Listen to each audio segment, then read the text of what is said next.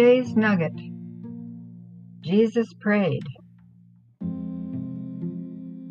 Before his arrest in the Garden of Gethsemane, Jesus prayed for himself, his disciples, and for all believers in him. Did you know that? Yes, he spent his last hours of freedom on this earth in prayer. That shows how important prayer is to God and how much Jesus loves us. He put everything else aside at the end of his life to pray.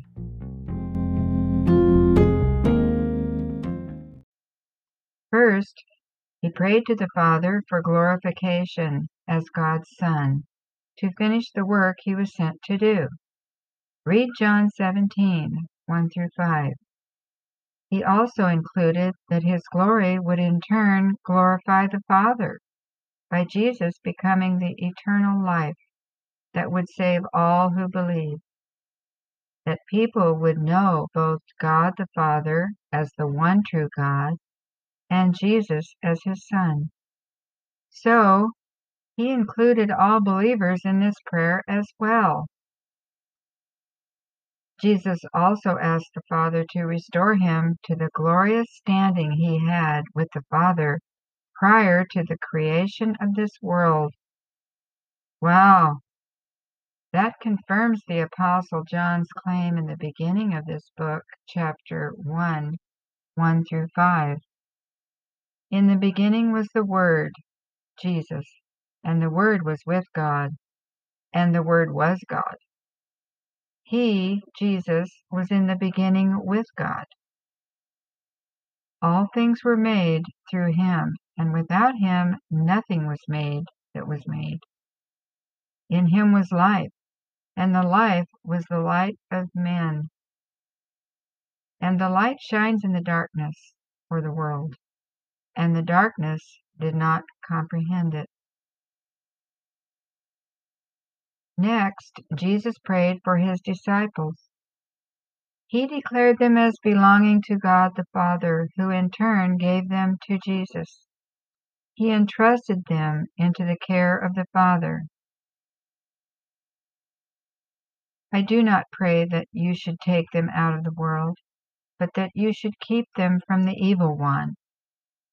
They are not of the world, just as I am not of the world. Sanctify them by your truth. Your word is truth. As you sent me into the world, I also have sent them into the world. John 17:15-18. And by example, Jesus showed how the gospel was to be spread throughout the world. Even today, each teacher makes disciples to take the good news further and further to the lost. No one can improve on God's perfect plan. Before he headed on over to the brook Kidron to meet up with his accusers in the garden, Jesus prayed one last time for us, all believers. Isn't that pure love on his part, to not leave out one single person who comes to him? Even facing capture and certain death, Jesus prayed these words.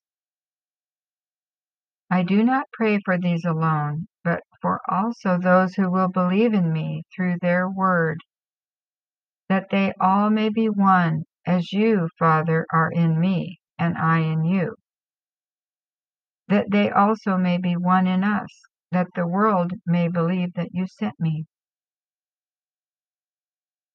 And Jesus nails it down to endow all believers with even more.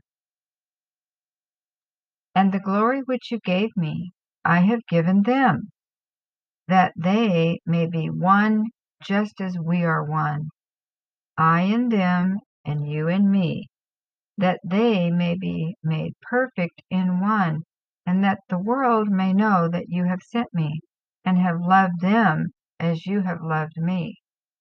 John 17:20-23.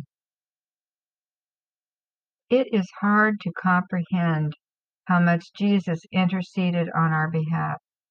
He established our Bill of Rights, so to speak, with the Father. We are to be as one with God in Jesus and be glorified as Jesus was before the world was formed.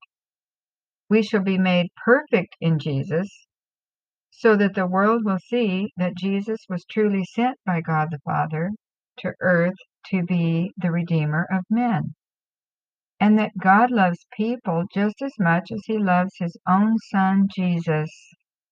What a message! Join me today with joy and thanksgiving to praise our loving God in heaven for his gift of salvation to all who believe.